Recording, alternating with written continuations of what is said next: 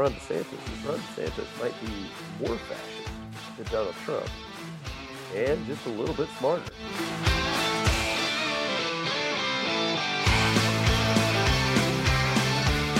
It's not necessarily, we're going to have a civil war here soon, but I'm just saying, if you look at that statistic there, it shows just because the Civil War is over doesn't mean that animosity just goes away, or you automatically were like, yeah, we were wrong. Hey, I'm so sorry. Yeah, we were wrong.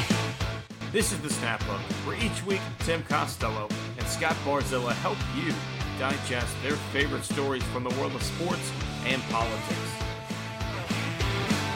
The history books have gotten away with a lot of the bad things that we've done as society because they were non-Christian nations.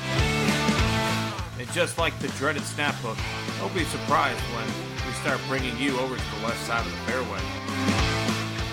Back in the good old days, you could have gotten a job doing just about anything if you sat there and said, I have a college degree.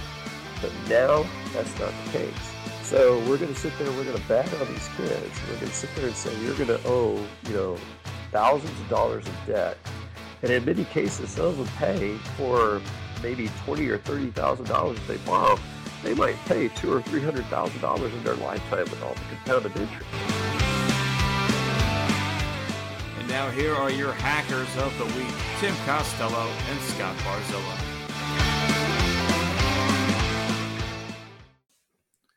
Welcome back into the Snap Hook. It's Thursday morning. It is Masters Week, and it is a tradition unlike any other. Scott, are you feeling it? Are you feeling the azaleas in bloom? I wish I'm actually have an ex-student of mine, probably graduated right around when you did, but from Clear Creek. And he showed pictures from there. He actually, this was on his bucket list. It was like, man, what I wouldn't give, to be there right now, watching this tournament. That one's up there for me. I'd love to have one of the peach ice cream cookie sandwiches at Augusta. Hopefully seeing Tiger, but I'd settle for like a Morikawa or something like that. So yeah, we had a great golf conversation with Sean Bajani in one of our previous episodes, where Tim brought up the idea, of them scaling back the golf ball. Of course, Sean came up with the great suggestion of just bringing in some top flights, that you could get at Academy, and have that be the golf ball for you. But the Masters is such a unique event because, depending on where they're playing the PGA Championship and the British Open, on a yearly basis, since those alternate, the U.S. Open is you always have that 6-inch rough. That is just brutal. That basically guarantees you a bogey every time you hit into it. And so guys don't feel comfortable bombing it at a U.S. Open, and I wouldn't either if I was capable of it. So the Masters is really one event where I think length gives you such an advantage.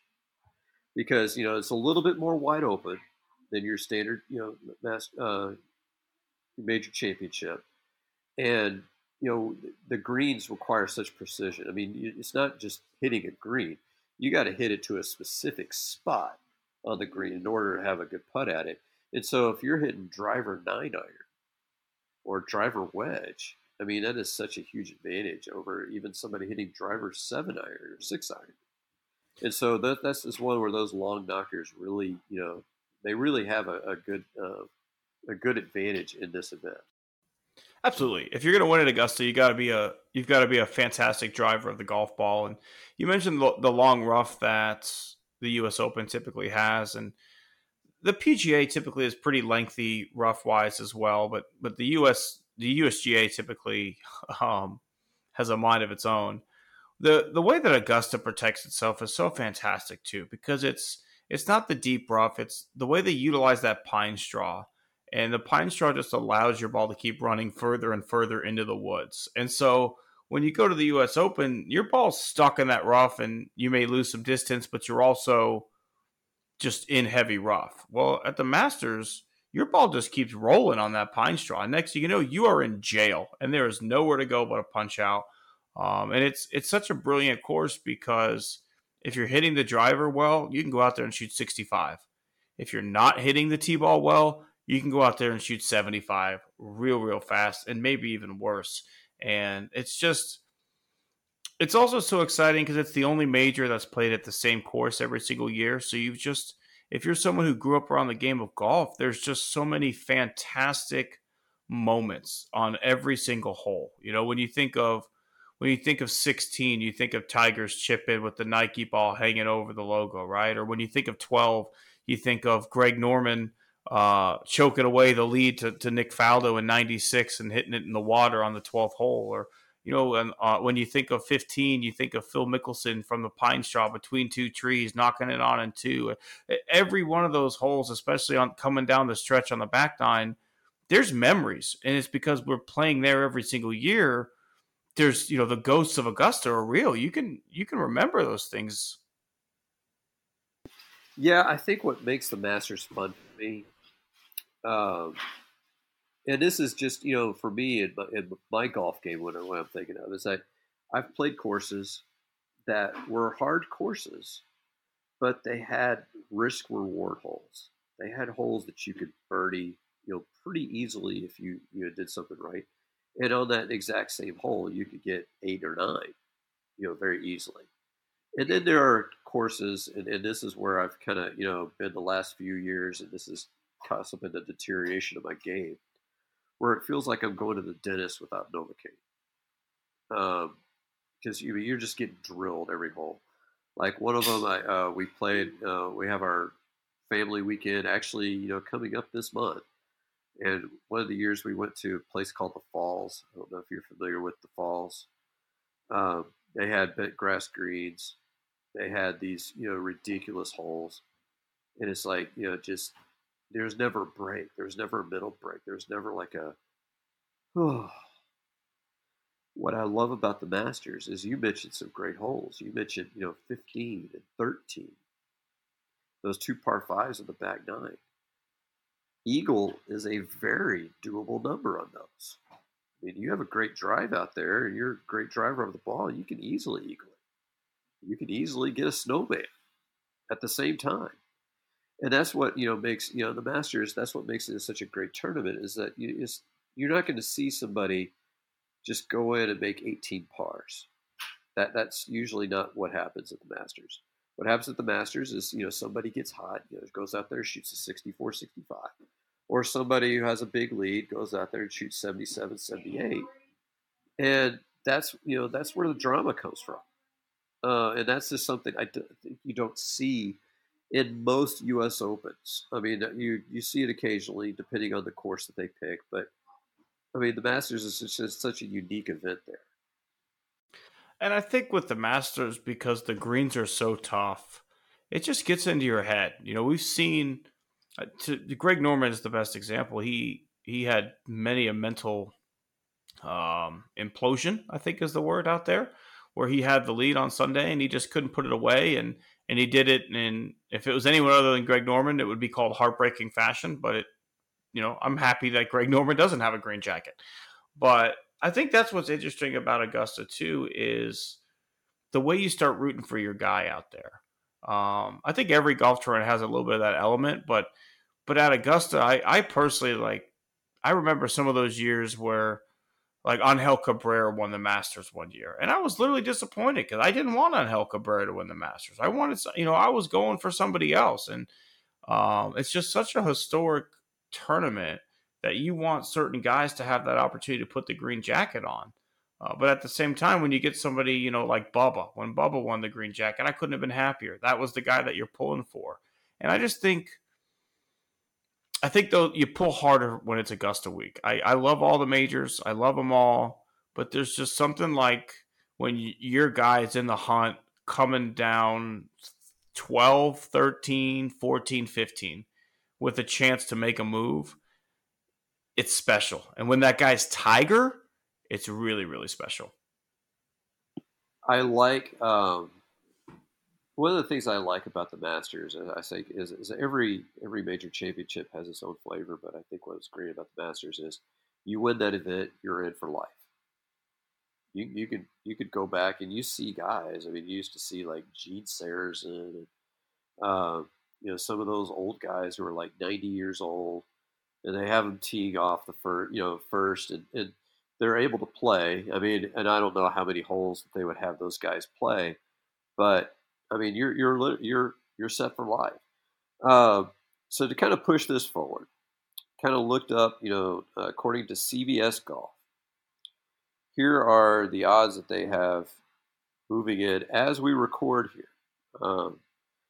Scotty Scheffler is at 5-1. Rory McIlroy is at 15-2. Jon Rahm's at 9-1.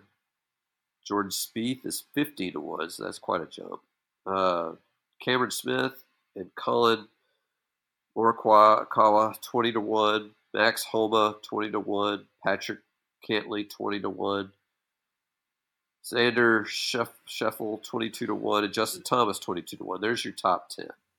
So if I'll give you a choice here. You can pick a guy out of that group, or you could pick the field. Where are you going? That's tough, but I'm going to take that group. Because I think there's a few guys that I think that have great weeks. I think Max Homa's going to have a great week. Max Homa's been playing fantastic golf.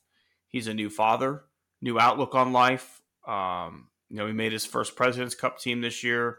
His golf game has changed completely in the last 2 years, and he's developed that killer instinct and that confidence within himself that it takes to go out and be successful at Augusta. And I think he's a better putter now than he's ever been. So I think that's a big one right there. Scotty Scheffler's as hot now as he was last year when he won the Masters. I don't want to say it's Rory's time, but he played so well in all 4 majors last year. You can't ever count him out. I think it's going to come from that group. I really do. There's a couple names outside that I think could give you a run. But, Xander Schauffele's playing great golf right now. Patrick Cantlay's got the type of game that just doesn't go away on a weekend. The one to look out for is Willie Zalatoris. He always shows up in majors, always shows up ready to play. He was like number 2 or 3, top 3 in every single major last year, was in a playoff in 3 of the 4 majors. He's a guy that you got to look out for. He comes to play. If he can make putts, he's going to be really, really dangerous. And then there's a couple of the live guys, Scott, I'm intrigued by. Koepka won this week in Live Orlando. If he's got a semblance of his game back, a confident Brooks Koepka coming in, I don't think he can get it done, but I'd love to see it. I'd love to see Brooks Koepka compete. And Dustin Johnson's another one too. He's won out there before.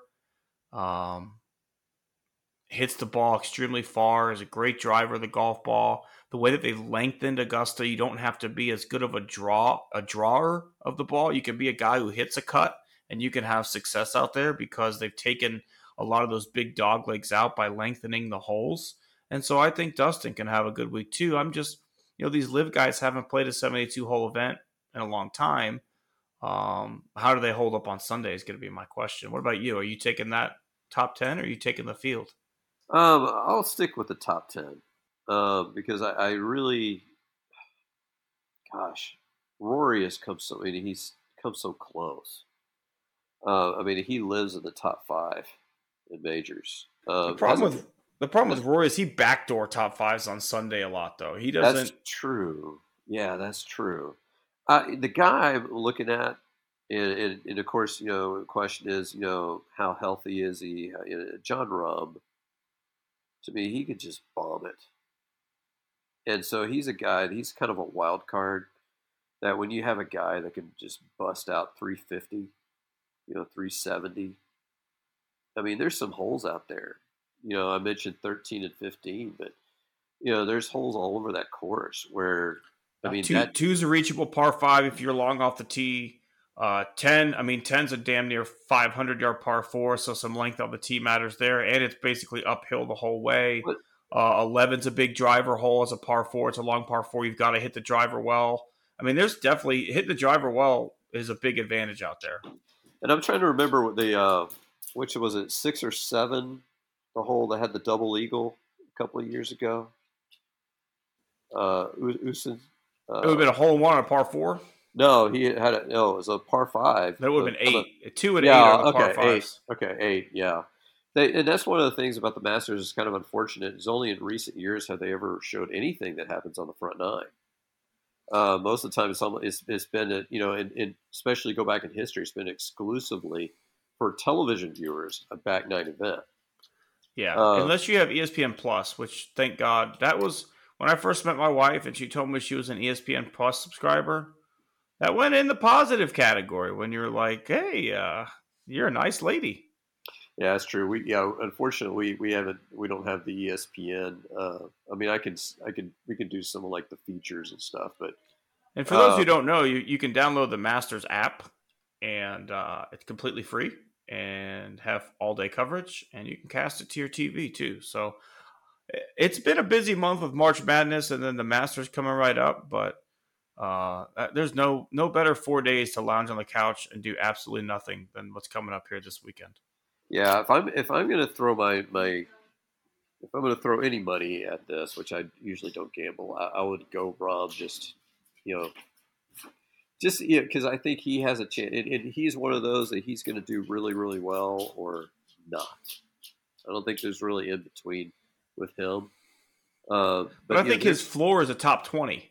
Yeah, there's been some weeks he's absolutely dominated. You're just watching him hit like a 400-yard drive, and you're like, I remember that one of the first events he won, he drove a par 4. I was like, that's a cheat code. I don't know what you do with that. One of the traditions, Scott, when you win the Masters is you get to pick the menu for the Champions Dinner that takes place Tuesday night, which would be tonight, the week of the Masters. And, Scotty's dinner came out very, very classic. Like if you grew up in Texas, he really kind of hit the nail on the head there. Tiger in the past, we've seen his menus. He had hamburgers on there when he was the Masters champ in 97 as a kid. And then when he wins it, as a full-fledged adult, he's got sushi, he's got expensive steak, he's got all sorts of stuff. And my question for you, Scott, is you've got an appetizer, a first course, a main entree, and a dessert. How are you putting your championship menu together? Well, I know the first thing I'm not doing is I'm not asking Fuzzy Zoeller. For those who may not have gotten that reference, Fuzzy Zoeller, when Tiger won his first one, came out and said, made this joke about, you better not bring out collard greens, and then he started, doing his chuckle, and that was rough. I haven't had too many meals like that. We about once a year, we'll go to the Melting Pot, and and I don't know if you've ever been to the Melting Pot. It's a fondue, and so you get a salad course, you get a cheese course, and you get a main course and a dessert course. I've said this many times. I'm diabetic, so I got to be very careful about my desserts. So I might throw in a nice creme brulee because I know that won't kill me. I might have a slight blood sugar spike, but I can survive that. I'm more of an old fashioned guy. I like a good steak. So give me a good salad. Give me a good steak. Don't know about sides with steak, but I think that's where I'm headed with mine. How about you? Where are you going with your? So I think I'm going to start everybody off with a nice bruschetta. Carrabba's had one when I was growing up. It was a tomato sauce with goat cheese and garlic bread. That was my absolute favorite. It was called Scotty Thompson. So I think that would be the first course. Then we're going to do cheese pizza, just as a little palate cleanse. Everyone have a slice or two of cheese pizza. Then we're going to do a nice, your choice of wedge salad or Caesar salad. Then we're going to bring out the New York strip. We're going to do it with au gratin potatoes and broccoli. I think, if you're not a beef eater, red fish or salmon, one of those two for you, but I'm staying with the steak. And then we're going to do a nice tiramisu to bring it all home, I think is how I'm putting together my championship dinner. That is the Tim the Irishman coming up with a very Italian. Hey, my dad menu. ran an Italian restaurant for a majority of my life. Hey, we both have steak on the menu. Absolutely. I mean, that's the important thing. I mean, if you're not buying, you're ordering steak. I mean, free steak is the best kind of steak. Well, yeah, that's true. I between those salads, I'm a big fan of the wedge salad. Although I get a lot of disagreement here at home. Some people don't understand my enjoyment for the wedge salad. Yeah, that's a solid menu. I'm on board with that. I'd want to go to that meal even if I had to pay for it. Yeah, I think oddly enough, I've thought a lot about what my championship meal at Augusta would be. Even though the odds are I'll never serve it at Augusta. Maybe if I win like some kind of local tournament, I'll just like cook a championship meal and that'll be what it is. But yeah, I've put way too much thought into what I would serve as the Augusta national champion. I think in the Masters, where the public links champion gets a bid. So if you win the USAM, you get a bid to the Masters. Because I think there was a public. Because I can't remember if this is the U.S. Open or I think, but I'm sure it was the Masters where it was designated the public links champion. Because I remember they had a cartoon, and I swear they had this guy, gruff and loud and obnoxious, with these all buttoned up pros, and I was looking at the guy and I was like, I swear he was modeled after our golf coach. You didn't have Coach Williams, so no, I had Coach Jessic. Then I had Coach Wood my senior year, and then there's Coach Tommy Tucker my junior year, who took the job because he wanted to be on the senior tour, and being the high school golf coach meant he got unlimited range balls. Yeah, poor. I've got all kinds of great stories about because Coach Williams used to drive for the basketball team. And, and remember our first tournament we ever went to, we were going to a freshman tournament. I can't even remember what course it was. And so we're driving on I-10. I-10, we got 5 lanes of highway. And so it's early in the morning. We're all sitting there sleeping, and all of a sudden we hear this, honk, honk, honk. We get up. He has gone over 4 lanes of highway within, less than a mile. He was, sorry, boys, had to pick up my sunglasses. It's like, damn it, you're going to kill us. And he did that, I remember going to Bay Forest for a tournament, and he almost drove off the bridge. He's kind of pulling off, and I'm like in the back of the bus, everybody lean left. I mean, it was just crazy. So, when Coach Tucker got to town, he had come from Port Arthur, was where he was previously the coach, and they're like a 3A team, and they'd won state a couple times. But it's mostly because he had 2 good golfers who came through his school that guided him to state. It wasn't like he was a great coach. But that school, when you ordered a bus, it came with a bus driver. Now, Clear Lake High School, when you are on the golf team and you order a bus, it does not come with a bus driver unless you specify that you need a bus driver. So I'm playing in the first varsity tournament of the year. His first tournament as our coach. We meet at the school at 6 a.m., we're leaving at 6:15. 6:15. Hey, coach, where's the bus? I don't know. I was going to stop you. I ordered it, and I said, "You ordered it, but did you go pick it up?" Because Coach Jessic was a certified bus driver, and he would pick it up. He goes, "I can't drive a bus." I said, "Coach, I think we got a problem." And he, I still can't remember why, but this mom volunteered her Suburban. She had her husband come pick her up from the school, and she gave the Suburban to the team for Coach Jessic to drive us to this tournament. And I have never been more scared in my life than when this guy was doing 95 going down I-10. We had to get to Kingwood by 7:30, and it's 6:15 on a school morning. He's hauling ass. And, it's never a good sign when you get to a golf course and the whole team's trying to run to catch the rides to the shuttle, to the tee. I didn't hit a putt. I didn't hit a ball. I was like, my first 3 holes aren't on me. But that's the Coach Tucker experience. Yeah. The story with Williams, my favorite one, and I wasn't there for it. So what he used to do is, the golf coach has a certain budget, right? And so what he used to do is he would spend his budget buying us lunch on the way home. Like he'd go to McDonald's, everybody had like $5, $5 limit, right? And so, we're talking, he's got 30, $40. I mean, you're at a tournament of 5 golfers. And one of the guys, the older guy, said he came out and he just lifted out his pockets. He said, "Sorry, boys, I gambled it away." I mean, this guy, it was just, he was doing this kind of stuff all the time. But yeah, we digress. But yeah, so Tim, if you're playing a public golf course, maybe you could, do a public, get into a public links, and maybe you could qualify for Augusta. I got some stuff to tighten up, Scott.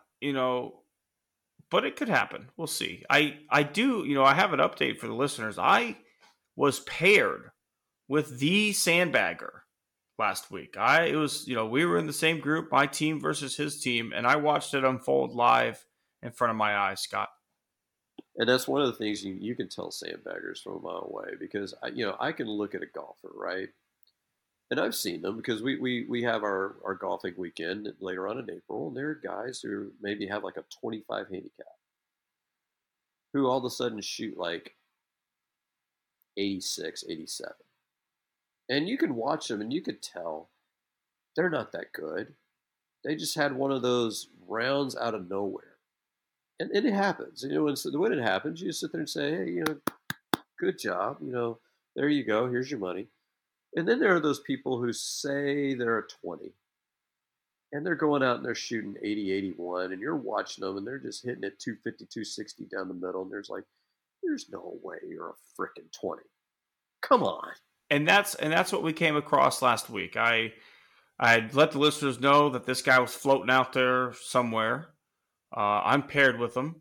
I play okay. I had 2-3 putts. I didn't make any birdies. I bogeyed a par 5. I ended up shooting a net 1 under with the 4 strokes I got, right?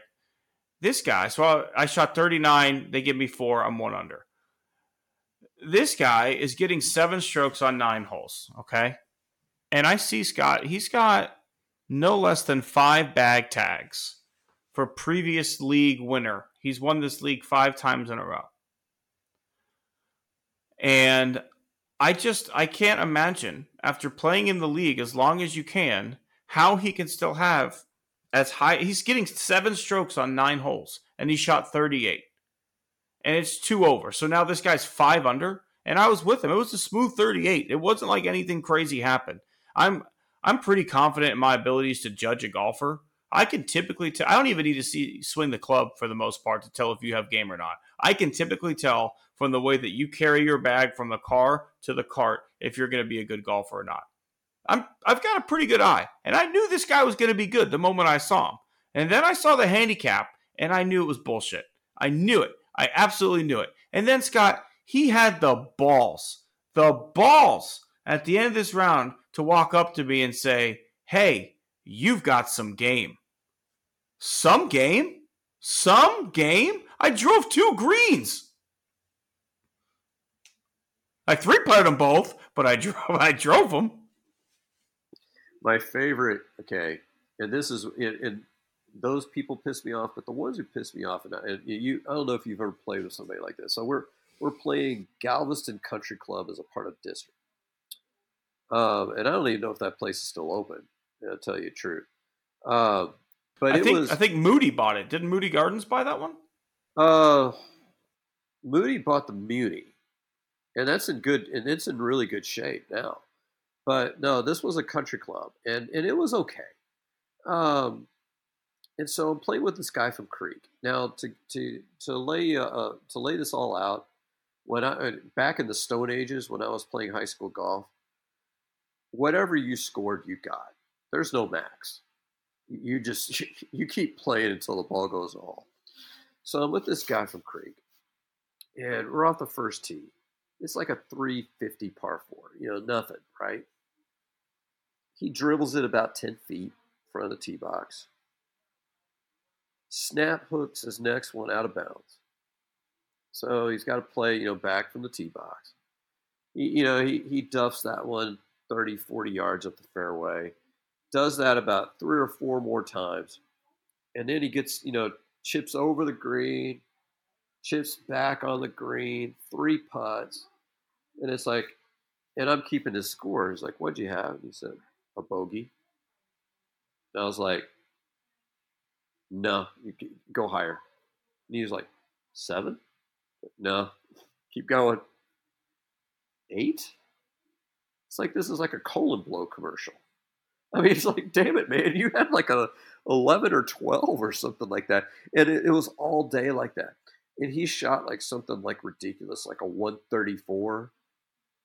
And I swear, there are 10, 15 strokes somewhere out there that he didn't count. But, halfway through the day, you're just like, I don't give a shit anymore. You're the reason why I'm shooting a 91, 92 instead of an 85 because I got to wait on your ass, to actually, show a little bit of ability. It was just, those kill me, when you're playing with people like that. It just, have no idea, either they failed first grade math or they're cheaters. It just drives you nuts. It's cheating, but also it's like they don't pay attention. And I remember, and I hate to take this shot at you, Scott, because you taught there at the time. But when I played high school golf, I hated getting paired with the G-ball players. The G-ball, Galveston ball players, you could go ahead and add 3 to 4 strokes to my score if like you looked at that. If it was like Lake, Brook, G-ball, you're like, son of a bitch, like, damn it. Because these kids didn't practice year round. They like grabbed the most athletic kids in school and handed them clubs right around the time of district because you got a bonus for having a golf team. And there was like 1 or 2 kids that were good, but everybody else was garbage. And it's like they only played in their own tournament. Every now and then they'd play in like the one at Bay Forest or something. But getting paired with a G-ball kid was, you knew they were going to cheat. And I just kept having to remind myself the whole day. I'm like, this is better than being in school. This is better than being in school. But then at some point, you're like, is it? Is it really better than being in school? Watching this kid shoot freaking 115 today? I don't know if Tim caught a candid of that. If he did, that was going to be a terrific picture for the Facebook page. But I didn't get that one. I was laughing hysterically while I was doing that because absolutely. And you're not hurting my feelings. I didn't teach at ball for very long, but I remember there was this kid at ball when we were in high school who decided that Ball High was a really good golf team. And he was talking all kinds of smack about how, we weren't going to be able to do well because we couldn't play in the wind. It's like, whatever, dude. So I remember I'm playing in an HGA tournament with him. And we're playing out at Southwick. And for those of y'all that are not familiar with, golf in Houston area, Southwick is one of the few links courses and one of the original links courses. And this one, in wind, you want to tell you, and there's like 2 holes out there that can tell you how much this swings, both ways. The 3rd hole out there from the tips is a 460-yard par 4 into the wind. So, you're hitting driver 3-wood 8-iron to this par 4. And then there's a hole in the back, number 12, par 5. It's like 490, 500. I hit driver 9-iron to this green. I'm not a very long hitter. I was back in high school, but I couldn't hit. If I hit a 300-yard drive, it was like, wow, that was great. That was the drive of the day. Technology was different then too, Scott, right? Like you didn't have the help we have now. That's true. Yeah, you're right. But this guy, this jackass, he's like 7 or 8 over after 6 holes. And I'm like 2 or 3 over. And he just like, screw it, I quit. And just walks off the damn course.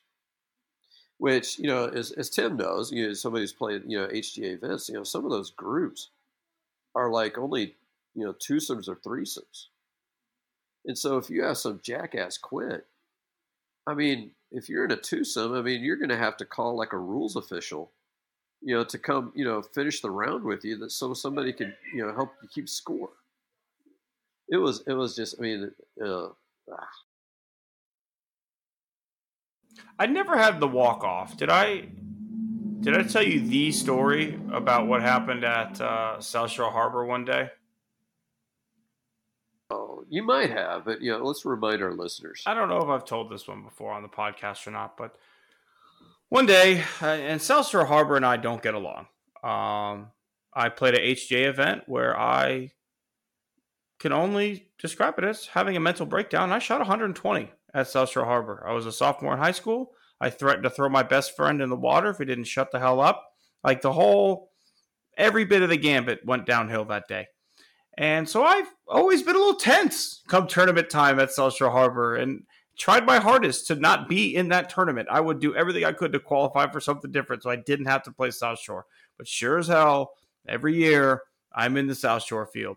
So here I am at South Shore. And I'm about to shoot I think I shot 85 or 86 that day, which normally not good.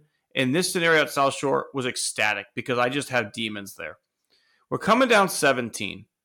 And I've been chatting with this kid. I think he might have been a G-ball kid, but he was one of those kids from a school that doesn't have a good golf team. He's probably going to shoot 120, 125, and they're going to take his score kind of scenario.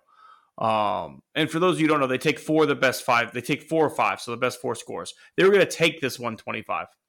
So we're walking down 17, and out of nowhere, this kid just goes, "Oh, God. Oh, no. Not now. Please, God, no." And he pees himself right in the middle of the fairway. And he starts crying and panicking. And what am I going to do? My teammates are going to make fun of me. And I, being the good Catholic guy that I was, I offered up my rain gear to him, and I gave him my rain pants. And I said, "Here you go. You feel free to rock those. They'll never know what happened." And then eventually he tried to give them back to me at the end. I said, "No, those are yours now. You go ahead and enjoy those." But here I am, 15 years later. I was 17. To this day, Scott, I don't understand why he didn't just pee in the fairway. I have never if I'm that close that I'm gonna wet myself, I'm whipping it out in the fairway. There's grass there, that. I can explain that over easily more than I can explain the giant piss stain on my pants. Oh, that is too funny. Actually, my South Shore was my best high school tournament. And it is a great example of I was playing above my head. I mean, I'm hitting putts from off the green. It's just ridiculous. So I'm walking in. I got 4 holes left, and I'm sitting in even par, which for me, at any rate, is just ridiculous. And then I proceed to go 6 over the next 4 holes. Shoot me a 78, which didn't place anything, and it's damn it, But no, here, you're talking about throwing your friend into a lake. My dad always told me because he watched golf, and his my grandfather's favorite golfer was Tommy Bolt. I don't know if you've heard of Tommy Bolt, but apparently he had absolutely the worst temper that anybody ever had, and so he actually had a round Houston Open where he takes his bag with his clubs and everything, throws it into the lake, the whole damn thing into the lake. So here he is, he's throwing his clubs into the lake. I mean, he's done. And the next thing you do is you see him waddle out into the lake to go to his bag. And you're thinking, okay, yeah, he realizes he can't throw it. I mean, he can't throw the entire bag. He's going to get the bag back, right? Opens up the pocket, pulls out his car keys, throws the bag back in the lake, walks out. I mean, it's just, I mean, it was, I mean, to be able to see that moment, because it probably wasn't on television, but, to see something like that, would have been awesome. I got to see my dad do the live version of that on the same hole the kid pissed himself with his 8-iron. I will never forget the helicopter coming above my head and into the water, and me yelling, "Dad, no, that's a Titleist." But yeah, it was. My dad and I were club throwers. We're better now. I've bought every club in his bag for him, so he better not be throwing any of them. But yeah, I think high school golf had some of the funnest stories, and I really hope that either my daughter Sawyer or my future daughter plays, because it's just like looking back on it, man, it was so fun. I met so many like cool kids, but there's just so many fun stories about just shenanigans like on the golf course, and it really has given me an appreciation for the game now. And quite frankly, there's a lot of people who tried to get into golf since I've become an adult that, it's nice to go out and kick your friends' butts on the golf course because they're 10 years behind where you are. Yeah, as fun as golf talk is, we got to go to some less happy conversations here. And, since the show came on last week, when we had Robert Ford, the Astros are now 6 games into their season. And after tonight's game, because we were recording this a little bit early, they are sitting at 2-4. So, you have any early thoughts here on this? I don't want to hit the panic button too soon, but I am a little bit concerned. The lack of offensive production we've seen so far, Scott, is concerning. I think a lot of it is guys are hitting out of position in the order. You're asking guys to do some things they're not used to doing. I don't love Pena leading off, but at the end of the day, you've got to play the hand you're dealt, right? And the bullpen hasn't been good enough. The starting pitching hasn't been great. It's been okay. Fromber, I think, was probably the best one through. A little disappointed in Hunter Brown the other night. 3 runs in 4 innings, not terrible. But again, this was the most dominant pitching staff in baseball last year, and first time through the rotation. And now 1 extra start for Fromber doesn't look great. So let me walk through tonight's lineup, because I'm gonna go start on a rant, right? So everybody, fair warning, my voice, the volume levels, you might adjust these, before I get going too far. So here's your lineup tonight. Jeremy Pena, who you mentioned, leading off. I don't love that either. He does have, I think, 2 walks this season. So, if he keeps, that's about a 50, 55 walk pace, which, if he produces that many walks on a season, I'm ecstatic. I think Pena's been fine so far, but again, he's hitting out of position in the order, right? Like, yeah. I just don't think he's hitting 160. Yeah. Okay, your second hitter is Alex Bregman. He's got 4 hits in the last 2 games, and he's hitting 167. But it's the early going. And Bregman too, notoriously slow start. Yeah, but I like Bregman in that spot. It's a nice spot for him. Alvarez, who is hitting 333, and he's got 2 home runs, and he's probably got half the team's RBIs in the 3-hole. Jose Abreu has looked really good so far, hitting cleanup. So I'm really liking this lineup so far, right? Kyle Tucker, he had a good day today. He's hitting 300. He's got his 2nd home run. So first 5 through the order, you're like, yeah, this looks good. Then you got Mr. Jolks at DH.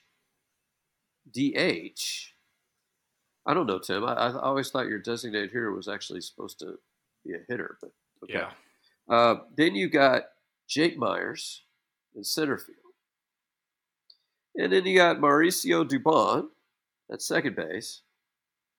And then, of course, Martin Maldonado, who is hitting a robust 200 so far this year. I guess, if he ends up hitting 200, I think, we have to be pretty happy. Yeah. But here's my thing, right? Now, Jolks, actually he had 2 hits tonight. So he's hitting, he's hitting 250 on the season. That's not bad. But there is no way, unless you're driving your bus to the game and the bus has a wreck and half your roster's on the frickin' DL, there is no reason why Jake Myers and Mauricio Dubon should be in the game at the same time. Never. If you want to throw them in every once in a while to, give a guy a breather. But David Hensley's a young guy. We're 6 games into this season. Why does he need a breather? Chas McCormick, okay, he has 1 offer, but he has 3 stolen bases on the year. He's getting on base. He's a threat on the base pass. He's a good center fielder defensively. I don't know if Myers has pictures of Dusty Baker in a compromising situation or something. But what in the hell? Yeah, Durden had a great camp. We're going to send him down, and we're going to have Jake Myers, who not only is a horrible hitter, although he's hitting 200. He had 2 hits tonight, so it lifted his average up 200. Good way to go, bud. He horribly misplayed a ball in the White Sox series, which could have resulted in a loss. I don't get it, and so really, I was hoping that Dusty Baker would retire after this last season. I was really hoping that. I was hoping that Joe Espada would go ahead and be the manager because I think he knows these guys. But the thing is that because when Dusty Baker was first hired, my first thought was, why does my arm hurt all of a sudden? I mean, that was for those of y'all who don't know, he basically ruined the careers of Kerry Wood, Bart Pryor, when he was with Chicago. But with Altuve and Brantley out, you got to put your best lineup on the field as many times as you possibly can. And, if you're Tucker, if you're a team, why are you throwing pitches to Tucker with that lineup behind him? I mean, I would just, 4, go first base. We'll take our chances. I don't, he gets another dinger tonight. Why are teams pitching to him at this point? I think as the season goes on, hopefully, when some of these guys are pushed down the lineup, right? When Pena is hitting 7th, a lot of these problems go away. It's just, the Astros not having a GM for the majority of this offseason, I think is really showing right now because they didn't do much, right? Their big move was Jose Abreu, and yeah, he's off to a nice start. He had a big double to tie the game in the 9th inning last night, but you needed a legitimate replacement for Aldamus Diaz. You needed somebody with some pop who you can put in there, and the drop-off isn't as significant as it is from Altuve to Dubon. Because last year there was, there was a drop-off from Altuve to Diaz, but it wasn't as bad. But then there was a drop-off from Diaz to Dubon, because Diaz was out for a period of time last year, and that's when they had to go get Mauricio Dubon. You needed to make a move to go get a utility player, and you still can. I have to think Abraham Toro, who's sitting in AAA for the Brewers right now, would be an upgrade at second base over Mauricio Dubon. But the fact is, they like that Dubon can play center field. Okay, well, if you like Dubon in center field, why is Jake Myers on the roster? You don't need 3 center fielders. You need 2. If you like Dubon having all this positional versatility, that's fantastic. He's your backup at all those positions. Then you should have left Jake Myers in AAA, and you're right, Kerry Dearden, because he had a fantastic spring, and that guy rips the cover off the baseball.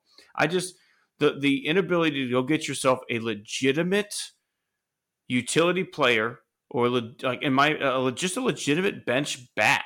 We don't have one, and it's so far, we're weak into the season. I get it. I don't want to overreact, but we're missing that bench bat.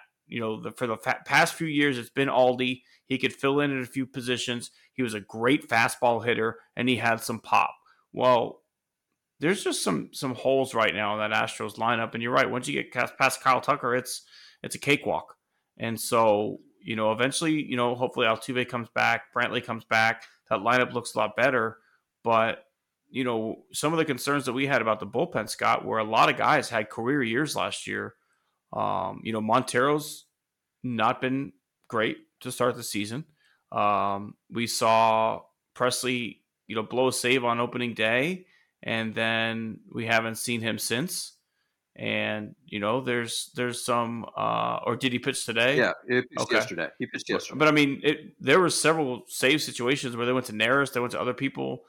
There's been some concerns early on in the season, and I think everybody can gripe about the way Dusty puts his lineups together, because legitimate complaint there. But at the end of the day, the performance of some of these players to start the season is concerning. Offensive numbers aside, the Astros are notorious for having some slow starters on offense. But the bullpen, where a lot of guys had career years last year, Abreu is one of those guys who, when he's on, his stuff is unhittable. His break, like I couldn't even speak watching him pitch the other night. I think it was maybe Friday night. It was just like I was just making giddy noises like a schoolgirl, like ooh, when he threw sliders because it was just sick. But when he's not on and he's very hittable. And so again, early in the season, you don't want to panic too soon, but you're not going to have 20 games to beat up on the Angels and the A's this year. You're playing a lot more of the league more often. That I think is going to be the biggest factor right there, what you just mentioned there at the end. There's a balanced schedule. You're not going to get to pick on the Athletics, for 20 games. And so, I came into the year, my benchmark for success was actually at about 90 wins. Because I can see, just even if everything was equal to last year, just the difficulty of the schedule is going to get you. The one thing about the bullpen, in looking at it, there's like the extra inning game where Baker sends out Hector Neris for a second inning. Those are Dusty Baker runs. Those should not be charged to Hector Neris. He should not be pitching a second inning in that instance. But really, if you look at it, Montero had that, gave up that dinger, in the opening game that, loses the game. Presley had that, he pitched a scoreless inning his second outing. So Montero, I think, had a couple of scoreless outings after that. Abreu's had only one really bad outing. Neris has only had one bad outing, and a lot of that's on Dusty. And so really you're looking at a bullpen where all of them have had one bad outing.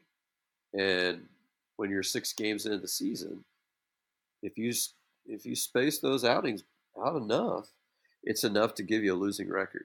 Now, the one stat that I think we're going to need to watch, and Framber does go 7 tonight. So he gives up 2 earned runs, 3 runs. So, if you could get that effort out of Framber, I think on most nights where you said 2 earned runs in 7 innings, you'd be like, yeah, I'll sign me up for that. But coming into this game, our bullpen had logged the 3rd most innings through the first 6 games, the first 5 games of the season. Last year, we had the least amount of bullpen innings. That starting staff was just, so consistent. Framber's, and Verlander are going out there and going 7 innings, almost on a routine basis. You don't have that right now. Now, the good news is I heard, Lance McCullers spoke tonight. He is pitching back-to-back days. Well, not pitching. He's throwing from 90 feet, flat ground. The next step, he said, is going to be, to get up on a mount, throw some off-speed stuff. And then, he'll start to get things, cooking. Maybe we'll get some rehab starts. He says he's ahead of schedule. I don't know what the schedule was because the Astros don't really share that information with us. But if you get him back, let's say, mid-May, that I think that's a fairly conservative. If you can limp your way through there, I think, I'm going to give you a couple of names of guys that I was really kind of looking at this offseason, for that utility role you mentioned. Because the thing is with Diaz, he was terrible in the postseason. I mean, he couldn't hit water if he, fell out of a boat. But the key thing with Diaz is that there were certain points in the year where he took over. I mean, he was your best hitter, for about a 2 or 3 week span. One guy that I liked, and I was kind of hoping they could, swing a deal, Whit Merrifield with Toronto. Whit Merrifield. Now, what do I know? What's good about Whit Merrifield? Well, he gives you that infield-outfield combination because he's played, both center field, right field, and second base. And boy, would it be great to have him right now, with Tuve out. Not a great hitter, but he's a guy that'll hit you 260, 270, probably steal you 20, 25 bags if he's playing a full season, hit about 10 home runs. You can't stack your entire roster with all-stars. It's just not possible. So you're going to have some players who are solid but not great. The other guy I like for Miami, Joey Wendell, is a guy that played second base and shortstop and third base. And he's a similar kind of guy. Hits you 250, 260, makes contact, consistent fielder. He's a guy, you could potentially trade for him down the line. Miami's going to probably be sellers at the deadline because they're always sellers at the deadline. So, I mean, you could get somebody like that. With Baker right now, Dana Brown is probably playing nice with him, and I understand it. But I'd almost do a Billy Beane where so like, you want to play Dubon? You can't anymore because I DFA'd him. Try somebody else. I mean, that was one of my favorite parts of Moneyball. I'm going to put this guy first. No, he can't play first base tonight. Why? Because he's not on the team anymore. Oh, shit. Well, okay. That's what I would love to see Brown do. I'm with you. I just, again, we don't have enough in the cupboard, right, to be able to cover that. And it's frustrating because we had the opportunity to go out and get that guy. It's just we didn't. We didn't have a GM. We had Jeff Bagwell running the show, and say what you want about Jeff, he's not a general manager. So at the end of the day, you don't have a roster, I think, that was built as good as it possibly could be built. It's fine. It's a fine roster. I think everybody still predicted the Astros to make the playoffs. And I'm not saying we're not going to make the playoffs. I'm just saying, based on this first week, how we're looking at how the roster's put together, there's a wasted roster space in Jake Myers and a wasted roster space in Mauricio Dubon. If you're really that sold on Dubon being the multi-position guy, why is Jake Myers still on the roster? Chas McCormick won you a World Series last year, both with some of his swings of the bat in that Yankees series and the play he made to save Ryan Presley in Game 5 of the World Series. His catch against the wall saved that game. So what more does that guy have to do besides play his ass off for an entire postseason, and yet somehow he's still battling for spot starts?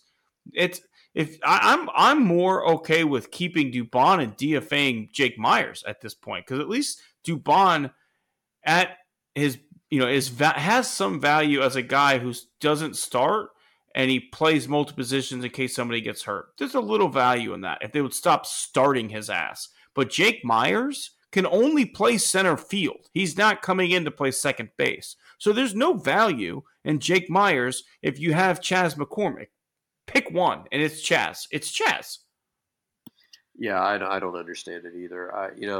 And this has been, he's been bad mouthing Chas McCormick. Dusty Baker has been, since his rookie year. And I don't. Now, granted, his minor league numbers are not great. When you look at him, when he first came up, and it was like, who's this McCormick guy?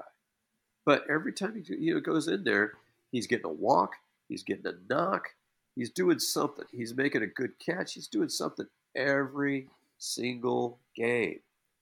And I don't, my favorite story, I don't know if you heard this one. So everybody knows like the famous Buddy Ryan quote about Chris Carter that all he does is catch touchdowns. I mean, everybody's heard that one. The manager before Larry Dierker, do you happen to remember who that was? I'll see if you know your Astros. Was it Art Howe? It was not. It was Terry Collins. Okay. So Terry Collins. This is back in the good old days of Brian L. Hunter. Brian L. Hunter was, one of the fastest people ever. Brian L. Hunter couldn't steal first base. He just couldn't. I don't know how one steals first base, but he couldn't do it. We had this little Italian guy, John Cangelosi. And I'm going to look up his numbers because I want to make sure I quote his numbers absolutely correct. But he was with the team for 2 years. And Terry Collins actually quoted, this was the quote that he had. All he does is get on base. And that's the reason why he didn't play. So in his 2 seasons with Houston, in 1995, he has an absolutely crappy 457 on base percentage. Absolutely. I mean, how do you, in about a little over 250 plate appearances? I mean, how's that guy get on the team with a 450 on base percentage? I mean, that's absolutely terrible. The next year, it was a struggle. It was a slog. 378 on base percentage in 1996. So what does Terry Collins do? I'm going to look up Brian L. Hunter. Let's see. Oh, nope. I'm going to have to. Here we go. No. Sorry, folks. Not a good typer here. Let me see. There he is. 91 to 2000. Nope, I got the wrong guy. Okay, never mind. He's like a 310 on base percentage. So all he does is get on base. So Chas McCormick, all he does is do something positive for your team every time he goes out there. Every time he goes out there. He's drawing a walk. He's getting hit by a pitch. He's getting a hit. He's making a good catch. He's doing something every time. Put that guy in center field. Leave him there. And let's do something else. And that's what drives me nuts is that we have options in the outfield. We have Dirty. Unfortunately, we have one of our best, Pedro Leon's one of our best prospects. He had a hernia, so really he was out for spring training. But he's a guy that at the very least could be like a Jose Siri, where this guy is like he's got athletic skills out the wazoo, raw power, raw speed, lots of swing and miss in that game. But if you do something positive for my team, I'm there. Jake Meyers. What does Jake Meyers do? You're right. It's been everything's under the microscope when the season's off to a poor start. But I'm with you, Scott. I am absolutely with you. But on a positive note, the banner reveal went smoothly. The Astros seem to have learned their lesson and had a lot smoother reveal of the championship banner there this year. Yeah, so Brian L. Hunter, I finally looked it up. Sorry, folks. So in 1995, he has a 346 on base average. That's not bad. 100 points less than Cangelosi, but okay. 1996, 297. He's fast. Oh, bro, he's fast. That's like Gerald Young back in the 80s. He's fast. Can't steal first base. That's okay. One of the throw a proposal out at you, and somebody suggested this on the radio, just as a general thing for baseball. And I was thinking particularly in seasons where we do have the World Baseball Classic. Somebody made the proposal that we ought to do what we did during the pandemic year, where the first month of the season, rosters were like at 28 or 29. And then because pitchers are so often on pitch limits, particularly in a World Baseball Classic year, where you're not able to, be, your big time stars are not able to be with your team, for the whole season, the spring season. Frommer, first outing out there, he pitches 5 shutout innings. He has to come out because he's on a pitch limit. So, what do you think of the idea of saying, okay, we're going to let teams carry maybe 2 extra pitchers? I'm in favor. First month of the season. No, I'm in favor of it. In the American Association, when I worked for the Air Hogs, we had a 25-man roster, but it was 27 for like the first 20 days, and then it went down after that. So I am a fan of it. So any big moments in baseball from the first week that stick out for you? Maybe non-Astros. Well, Scott, it's been a crazy week. There's been a lot of good stuff that happened. I was surprised the Rangers have started as well as they have, especially DeGrom didn't get a great first start. I did notice Justin Verlander hitting the DL. It's been, I haven't watched a ton of not Astros baseball, but I have seen some of the standings, some of the surprise 3-0 teams, the teams that got off to surprising good starts. So yeah, just to give you all a payback here on the MLB standings, and just kind of show you that we don't panic. Astros fans, don't panic. So everybody knows in the AL West there is really only one team we're worried about. That's the Seattle Mariners, who, as I'm looking at Baseball Reference as we sit right now, 1-4. Obviously, they're playing right now, so we'll have to see how that game turns out. But they are behind the Astros in the standings, so let's not worry too bit. Your World Series, your pennant-winning Phillies, are sitting at 0-4. That one's been surprising. But Scott, if you look at over the last 10 years, a majority of the time, the team that loses the World Series has trouble getting back to the playoffs. The Astros have actually been the outlier to that rule. This is what killed me going into the World Series, and this was what my thought was. And see if you follow me here. So the Astros make it to the 2019 World Series. Their opponent is a team from the NL East that does not win the division. They're the wild card. And they were left for dead before the All-Star break. Washington Nationals. They make a mad dash. Play the Astros' tough 7-game series. We all know Juan Soto is only 21 years old because Joe Buck told us that about 30 times. So, rewind. We go back forward, 2021. We go to the Atlanta Braves. Did not win the National League East. I don't know if they were left for dead early in the season, but they certainly came on late in the season after the trading deadline. They beat the Astros in the series. So the Astros, 2022, were playing the Phillies, who were left for dead in the early part of the season, fired their manager, did not win the division, was a wild card, and made it into the World Series. And I was convinced that history was going to repeat itself again, and we were going to somehow lose to the Phillies. Thank God we didn't do that. But yeah, the National League East is a weird division because you have teams start off slow every year, and with the exception of the Marlins, anybody in that division could win it. Phillies can still win it. The Mets could win it. They're spending more money than God. And the Braves, I think, they're in first place right now. I think the Braves still have the best team in that division, even after all the money that the Mets spent.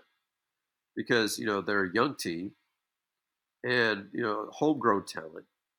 Lots of great arms we talked about. We talked about all those guys, those position players signed to long-term deals. They even got Orlando Arcia. They signed to a 3-year, $7 million deal. So you're our temporary shortstop here. We'll give you a long-term deal. Here you go. I mean, it's just but yeah, with the Mariners behind the Astros right now, no time to panic. We're fine. And the Rangers, they won. They swept the Phillies in the first. So wake me up in mid-May, see where the Rangers are.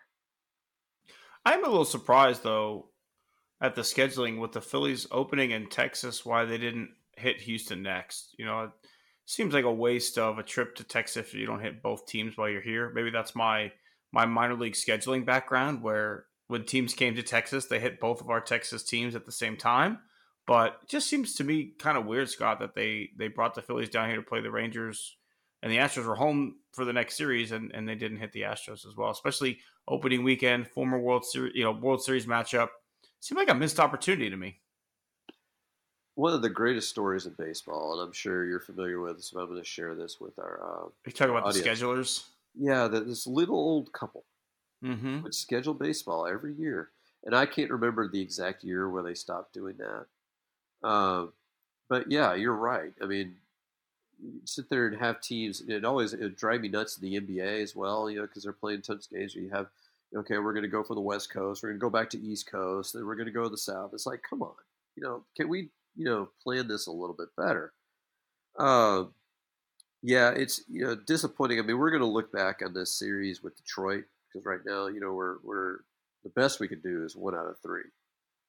And we're probably, it's one of those series you're going to look back like I remember 2021 where we got swept by the Orioles, who were terrible. And you're just like, and we're winning 100+ games. We're like, what are we doing? Losing 3 times the Orioles. Things happen like that in baseball. It's a long season. We got to trust the fact that we have more good players than most teams. Cream's going to rise to the top. I've heard Brantley is coming along. Maybe he gets back in early May. Maybe late April. You stick him in the lineup. Maybe you don't see Jake Meyers as much. Maybe you move everybody down. You get Altuve back maybe in mid-June. And then, you stick him in the leadoff spot, and all of a sudden, Tim mentioned a 7-deep lineup instead of a 5-deep lineup. And, even in your worst 2 hitters in that lineup, if you're playing your best guys, are Jeremy Pena, your World Series MVP, and Martin Maldonado. Or, I'd say Chas and Maldonado are your worst 2 in that scenario. Maybe. I like Chas as an on-base guy. If Pena continues to walk like he has the first couple of weeks, first couple of games, I'll be on board with Pena.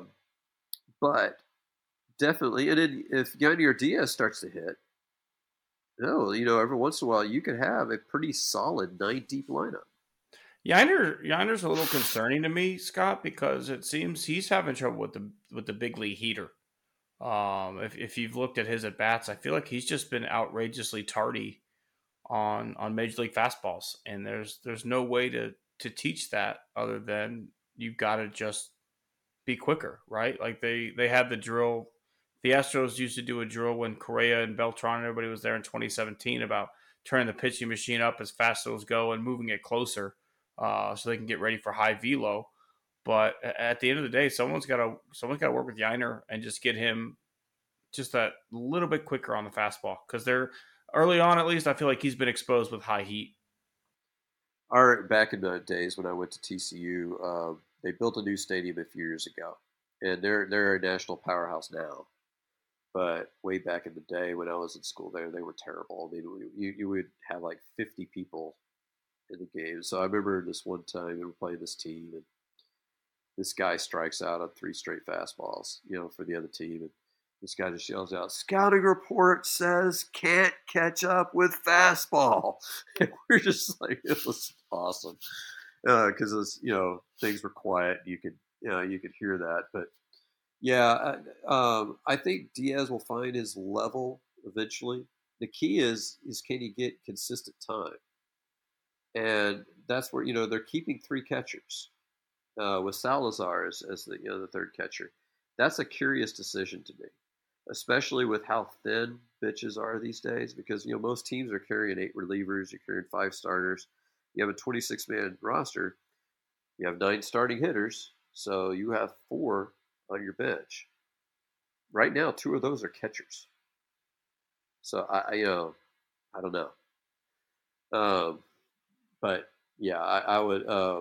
Hopefully they're working with him. I think he's shown enough in the minors to where I can't think that he's just going to be completely inept based on what he's done at the minor league level. I mean, he's been a consistent hitter all the way up the chain.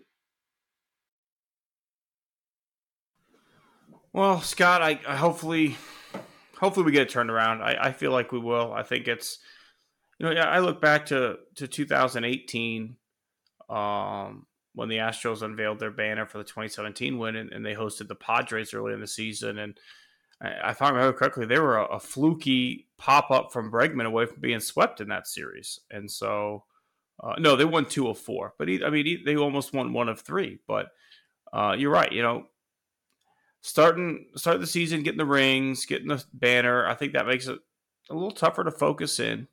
And then maybe just not taking this Detroit team as seriously as possible for the second series. But there's time. Plenty of baseball to be played. As you said, Cream rises to the top. There's a lot of talent on this team. We know what these guys are capable of. We know Bregman's a notoriously slow starter. And one of these young rookies that they've got up at some point is going to have to step up and say, I'm going to take the DH role. That's kind of, I think, what Dusty's looking for. And I heard an interview with Dusty and Robert Ford on one of the pregame shows where Dusty basically says, during spring training, these guys get at bats every single day because of the way we rotate guys out. So I'm trying to make sure that guys don't get cold early on in the season. So I'm trying to rotate the at bats. But at some point, someone's going to take over, whether it's Jolks, whether it's Yiner in that DH spot. I saw Hensley got the DH spot today with Dubon playing second. But at some point, someone's going to stake their claim and say, either I'm the everyday left fielder and Jordan's the DH, or I'm the everyday DH if it's Yiner and Jordan's the left fielder, at least till Brantley gets back. Because that's the situation we're in. Someone's play is going to have to dictate them taking over, and that's hopefully what we'll see here in the next 2 or 3 weeks. All right, so we're going to get, I think, to that very special part of our day, part of our week. We always, we have the political scumbags, but, we also have some sports scumbags out there. So I'm going to let Tim tee it up here first. Who is in your crosshairs this week? I think it's only fitting, since it's Masters Week, that we have a golf person as our sports scumbag. And this week, my sports scumbag is Greg Norman. On April 1st, a golf content creator posted just like a fake tweet that she would be leaving to go work for Live Golf. And then, haha, April Fools, I would never. And Greg Norman got so unbelievably bent out of shape. He put this long tweet about how dare you disparage the hardworking men and women of the tour. We're out here doing our best. And then he comes in with, you actually applied to work for us and we denied you, and now you're doing this. And she's like, number one, that's not true. Number two, if it is true, please feel free to post my application here. If I applied, post it for everyone to see. And Scott, do you know who went silent when that request got put out there? The Shark didn't have the application to post. So, Greg Norman is a scumbag every day of the week, but he is my scumbag this week. And I don't know if you saw this, but Nick Faldo put Greg Norman on blast this week. I didn't know. No, and so supposedly for those of y'all that are Nick Faldo fans, he took a year off from CBS. He's coming back. Hey guys, UH Cougar Nick Faldo. I just want to get that out there. UH Cougar. He is coming back to CBS this year, so he's going to rejoin the broadcast team, and he's a guy. I didn't really like him much as a player because he was a little bit mechanical, for my taste. I like the guys who are a little bit more, maybe flamboyant or, You like a swashbuckler. Yeah. So, those kinds of, just like Seve Ballesteros was my favorite guy. When he came out to the Houston Open a couple of years in a row, man, he was a fun guy to watch. I mean, he's either, making birdies or hitting it OB, not much in between, with him. But yeah, Faldo put Norman on blast. You seem like a kind of guy who liked Payne Stewart a lot. I did, Yeah, Payne Stewart's a good guy. He was a good guy. I'm just saying he seems like he would have been up your alley. Yeah, I'm not much into the knickers. I don't wear them myself. Okay, but hey, kudos to anybody who can work pull that off. Just like kudos to your former guy that could pull off the pee stain on his pants. Hey, if you can make that work, you go for it. But yeah, Faldo put Norman on blast this week. And basically just saying like, he says he's growing the game. He's not growing the game. It's a money grab. And, we talked about the fact that, purses are growing in the PGA Tour, and that's true. But I don't know how much they're really growing golf because I have never watched a live event. And don't know that I ever will watch a live event. And so far, it looks like that they're struggling pretty mightily. So, I've checked it out a little bit. It's honestly, Scott, it's jarring to watch a golf tournament where the pros are wearing shorts, and it shouldn't be, because honestly, like I thought I was in favor of the shorts thing at first, but it's weird, man. Like I don't know what it is. It's my mind conditioned, obviously, but it's really freaking weird to see a pro tournament and guys are wearing shorts. Yeah, I can see that. The women wear shorts, so it's kind of weird, how that works. In its theory, I think we should be allowed to wear shorts on the PGA. Like I have no issue with it, but then at the same time, when I'm watching Live, I'm like, these guys are in shorts. It looks weird. Like it's a really. I know I'm being hypocritical. I know all of it. It's weird. It looks weird to see Sebastian Munoz hole out with a chip, and he's doing it in shorts. And I'm like, oh, this is a tournament. This isn't a practice round. This isn't like it's just your mind doesn't think tournament golf when you see guys wearing shorts. Yeah, I could definitely see that though. And these guys, and most of these guys are nice guys. I don't know if you ever, when I was in the HGA, they gave us the opportunity to caddy during the pro-am. We didn't have that. No, we just got in for free to the shell with our bag tag. Was all. Maybe they did. I don't know. I know I didn't do it. I did it one year. I think that the pro in our group was Scott Hallberg. I was caddying for just one of the regular Joes, So thank God I'm not logging that 500-pound bag like the tour pros have. I don't know. I don't know how those caddies certainly earn their money doing that. You're like the girl in Caddyshack who's like, no, I can get it. Oh yeah, it has the stereo in the bag. I mean, it's just awesome.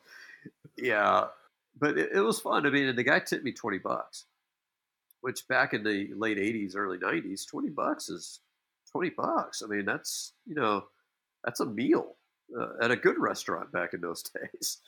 So did he give you a chance to a young college boy like yourself come mow his lawn? Mm-hmm. Yeah, give me a quarter. Here's a yeah. But that was a fun and those guys are and Scott Hallberg's a really nice guy. I don't think he ended up doing poorly at the tournament that weekend, but a lot of those guys are nice guys, and I think it's unfortunate we have somebody like Norman who is kind of an ass, has always been kind of an ass. And that to me that doesn't grow the game. Being an ass doesn't grow your game.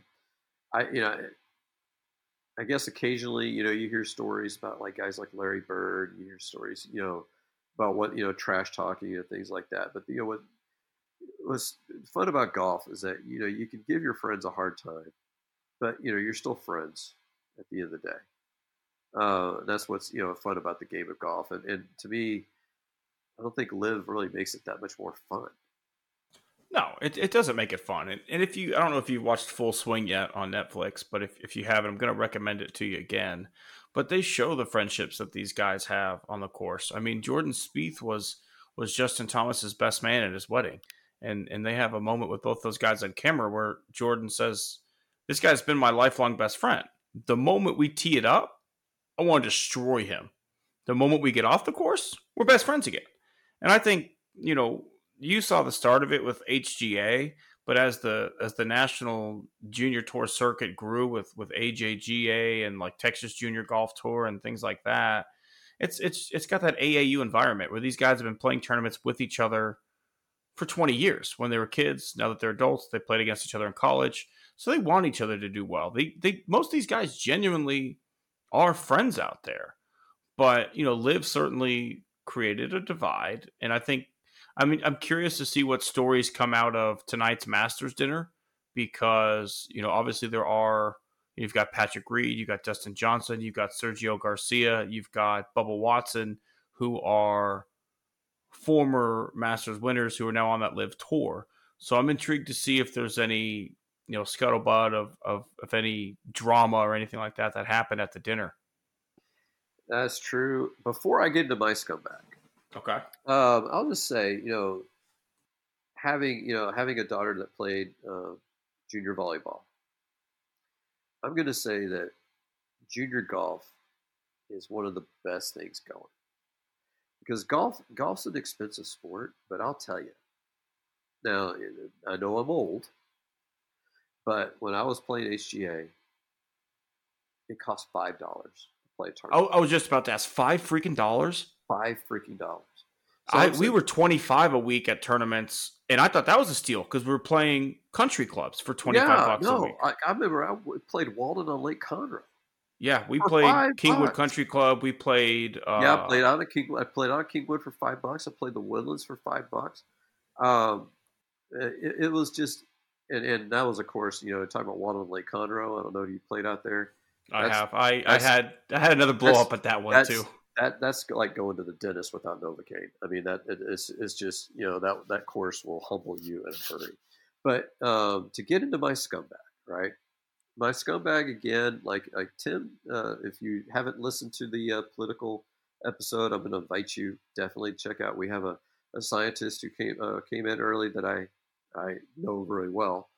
But Tim's scumbag, he was going with some of the mainstream media. So I'm going to go with mainstream media with this one as well, and just generally the internet reaction game. So the women's national basketball tournament ended on Sunday night, right before the men's national tournament. And I don't know if Tim watched any of those games, but they had the highest ratings. They had the highest ratings that they've ever had, ever, the women's national tournament. And part of that was a woman, I'm going to call her a woman because she's over 18, Caitlin Clark for University of Iowa. I mean, that team, Iowa, was basically Caitlin Clark and a bunch of other people. I mean, she was, and how she did not win the player of the tournament is just it's a travesty. Because I think she nearly averaged 40 points. She had a rough game in the finals for her, threw down 30. She's the leading scorer. All scorers, she's the leading scorer. Now, what LSU won the game, and because they had 3 players with 20 or more points. Now, here's where Caitlin Clark comes in. So Caitlin Clark, she's kind of like, and I've heard her described this way, the female version of Larry Bird. She's white, she's damn good, and she talks a big game. So what she would do is she would do that John Cena, hand waving across her face. You can't see me. Kind of as in like, you can't guard me. And she did that, and Iowa beat a South Carolina team that was heavily favored. And so here they come. So we're beating, they're beating South Carolina, and here comes LSU. And they just out and out, LSU, took them to the woodshed. That was a 102-85 final. So LSU is sitting there, we're cheering, they're cutting down nets. And Alexis Morris, one of the guards, she comes, no, it's Angel Reese, I'm sorry. Angel Reese, who's one of their forwards, is following around Caitlin Clark and doing the hand thing in front of her face, showing off her finger that she's got a ring. So, and if anybody doesn't know Angel Reese is African American. So, what's the commentary that night? Oh, Caitlin Clark is so classy when she does this. Can't see me. Angel Reese, that's just bad. She's a bad character. You can't do that. It's poor sportsmanship. Doing the exact same thing. Now, for Caitlin Clark's benefit, she took it like a champ. She said, yeah, they beat us. She's got another year of eligibility. I think she has 2. I think she was only a sophomore, right? Is it a sophomore or junior? I can't remember. But I thought she had 2 more years. Angel She's Reese, at least 1, you're right. Yeah, Angel Reese is going to be coming back. Now, what's funny about Angel Reese is that she used to play at Maryland. Maryland beat Iowa every year that they played them. So Angel Reese is literally undefeated against Caitlin Clark. And you have what could shape up to be a great rivalry that is going to be great for the sport. I mean, we know how far the rivalry between Magic Johnson and Larry Bird not only took the NBA in the 80s, but took the NCAA tournament forward because they met in the championship game. And, it's just, those rivalries are great for the sport. Bird, he could trash talk like anybody's business. And, some other guys, they could trash talk too. The Lakers, Celtics are going back and forth. I remember watching them in the finals every year. It was entertaining basketball. That was back in the days when they're scoring 110, 120 points without launching a bunch of threes. I mean, everybody's got a mid-range game. I mean, everybody's playing the game, came well. Showtime, Magic's leading the break. It's just entertaining as hell. Entertaining as hell. And so, what have people done? They've taken something that could be entertaining, could be, build momentum in the women's game in the future. And we're going to complain because of how one girl celebrated the exact same way as the other girl. So you can't tell me that there is not a racial component to that. There's no way you can tell me that. Absolutely. I think Angel Reese called it herself. She's like, I'm just too hood for y'all. Like, I loved it because she's at least being honest with it. Because, to be honest, I liked it when Caitlin Clark did it. I liked it when Angel Reese did it. I have no problem with a fiery player if you can back it up. If you can't, you're going to get run out the building real quick. I don't like Kim, is it Malarkey, the LSU coach? I'm not a huge fan of her as a human being. I think she's got some beliefs, and I'm not a fan of her. She falls in that Christian fascist category for me. But other than that, she seems to get the best out of her players. Her players believe in her. That was one of the most exciting women's basketball games that did not have the University of Connecticut in it that I've ever seen. I mean, the men didn't even score 100 points in their final. And to have a 102-85 game, I mean, in most college basketball games, 85 points wins you a game. So a 102-85 barn burner like that was exciting basketball. Men's, women's, both. I don't care. That was a fun game to watch. LSU has some athletes. They are so quick. They were running a series of like pick and rolls from the high corner, from the high post, and it was just the explosiveness that their guard had getting around that pick and then being able to do whatever they wanted, whether it was a pick and pop or a pick and roll.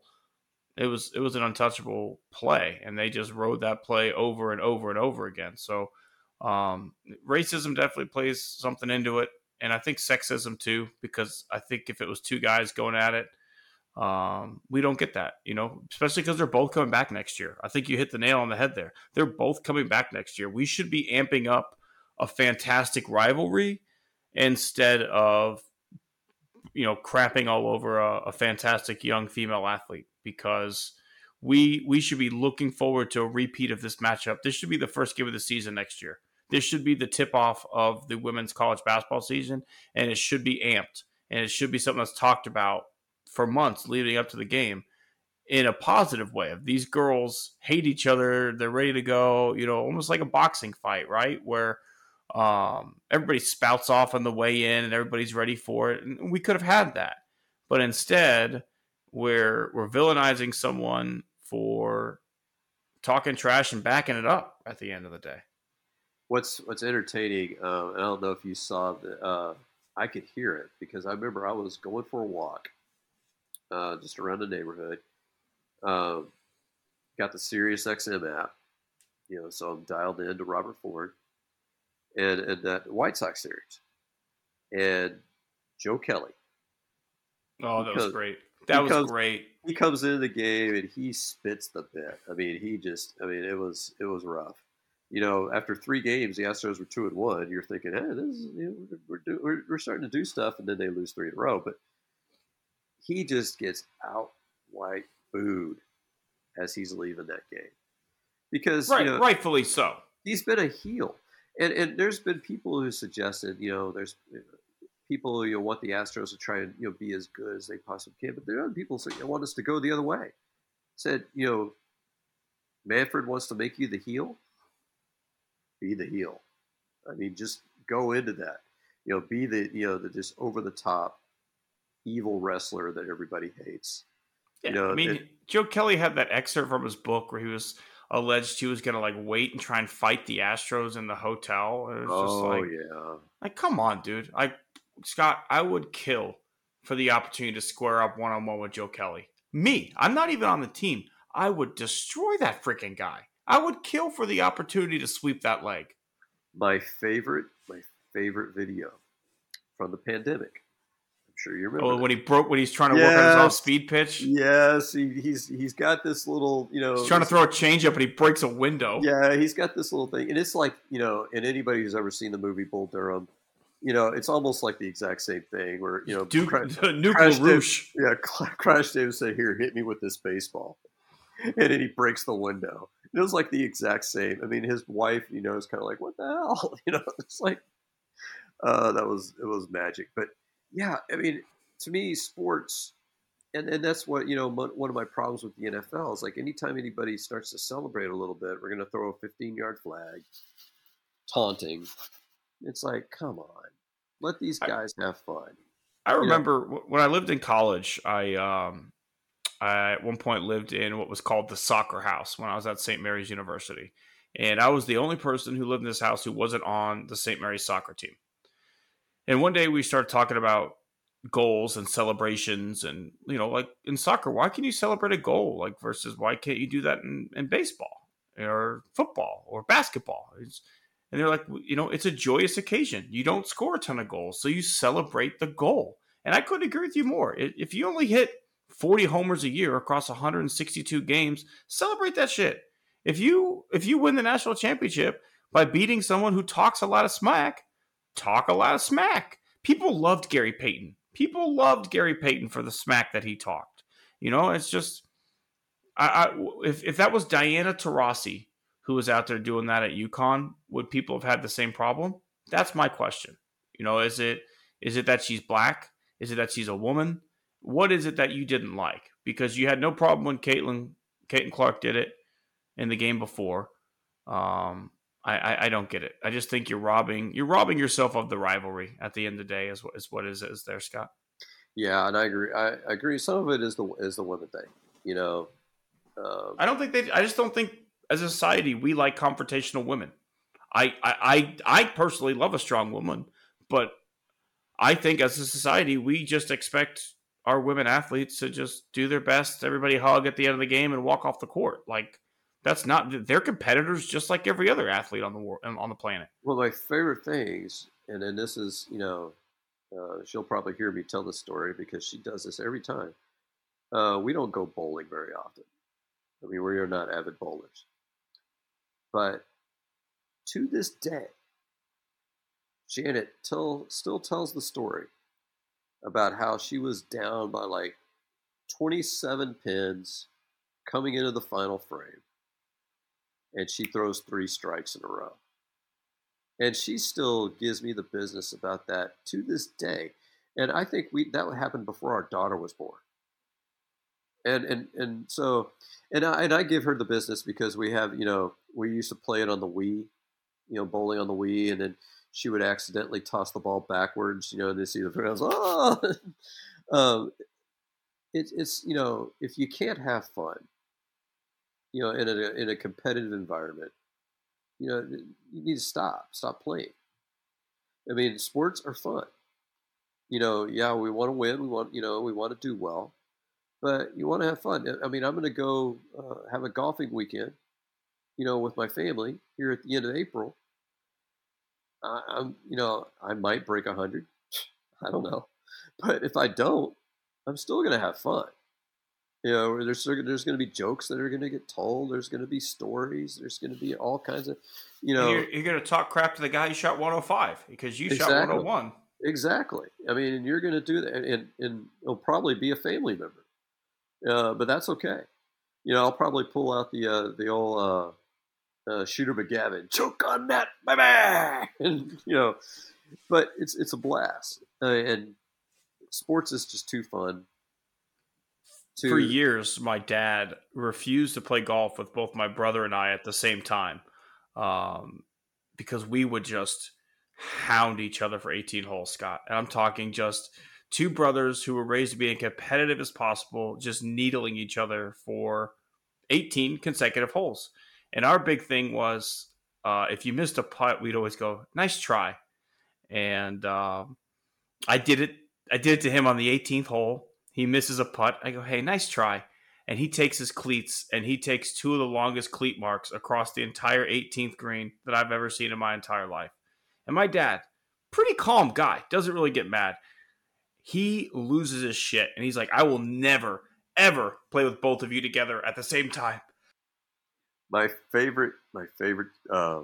This is with my dad. So, you talk about things going back and forth. We're playing at a golf course.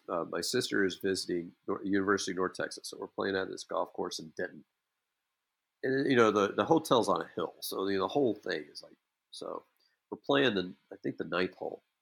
He's got a putt above the hole. He putts the ball, gets to the bottom of the green. It's still going. Goes off the green. It's still going. It goes like 80 yards down the fairway. So he's got, he's on the green in regulation. He's got like almost a full wedge coming back to the green.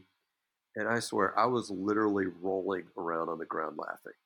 I mean, it was just, and I've had those moments too. I had one where I putted it into a bunker and the whole group is just like, they're just rolling around. I mean, and if you can't laugh at yourself and you can't, if you can't, if you take yourself too seriously, then it's time to quit sports and just, try something else that you enjoy. Couldn't agree with you more. Losing's never fun, but you've got to find a way to have fun out there. And even if it's just on the golf course and touring time with your friends and family. I'm fortunate enough to have a group I play with every Sunday. And, even when we're not playing well, it's good to just have a group of friends you can get out there and enjoy it with. But Scott, I enjoy doing this with you every week, and it's been another great episode here this week. I hope the Astros pick it up here. I was looking at a tweet just now. It's the Astros have had losing records the last 3 years early on in the season, so I don't think there's too much cause for concern yet. So I think we'll get things turned around, and I think this time next week when we do another Astros check-in, I think we're going to be in a lot better spot. So, just before we sign off here, I just want to, do a public service announcement. We do have our Facebook page, and, Tim and I are both on Twitter. So if you have any comments about the show, please, we are going to bring on some exciting guests here in the future. We've had a guest now, at least on one of our two shows. The last 3 weeks in a row. Yeah, 3 or 4 weeks in a row. We had our WBC Bonanza. We had Battle Red Blog join us. We had Sean Bajani and we had Robert Ford last week, and then this week we had Janet. So we've had 4 weeks in a row, a month straight of big time guests at the broadcast. So here's my plea. Again, if you hate us, let us know. Let us know why. What can we do to improve? If you love what we're doing, definitely let us know. Give us a good rating. That helps us, get recognized, on the different platforms for podcasts. But if there's an issue you really want us to hit on either the politics side or the sports side, let us know. If you have like somebody who you say like, man, you really ought to talk to that guy, or you really ought to talk to her, let us know. We'll certainly, make the effort, and we'll run it out and see what we can do. But definitely, don't be a stranger. Let us know what you're thinking about the show, and let us know, what you would like to hear in the future. And Scott, when they want to let you know, how are they finding you? On Twitter, I'm at SBarzilla. And I'm also, of course, Battle Red Blog, and write occasionally for Juanita Jean's Beauty Salon. So under a pseudonym, so you're not going to find my name in there, but I do write there. But we also have the Facebook page, folks. Like the Facebook page. You can subscribe to the podcast so you'll know whenever we have new shows coming out. Don't be a stranger. Let us know who you are. Let us know what you think. Yeah, you can find me, Tim_Costello10 on Twitter. And like Scott said, please be sure to like the Snaphook Facebook page, as we do put some information out on there every now and then. But it's been a fantastic week. Some great episodes, some great conversation. And I just, more than anything, am excited to sit down and watch the Masters. I don't know about you, Scott, but I can't say it enough. A tradition unlike any other. I look forward to this every April. Absolutely, and this year it comes on Easter Sunday, and I can't think of a better way to spend Easter Sunday than watching the final round of the Masters. Just a little quick snippet for our betting listeners. Jordan Spieth has won on the last 3 Easter Sundays, so just putting that out there. It hasn't always been the Masters, but Jordan Spieth likes the Easter Bunny. But that's all we've got for you here this week. We appreciate everybody who joined us. We wish everyone a happy Masters week. And we look forward to being back with you next week on the Snaphook.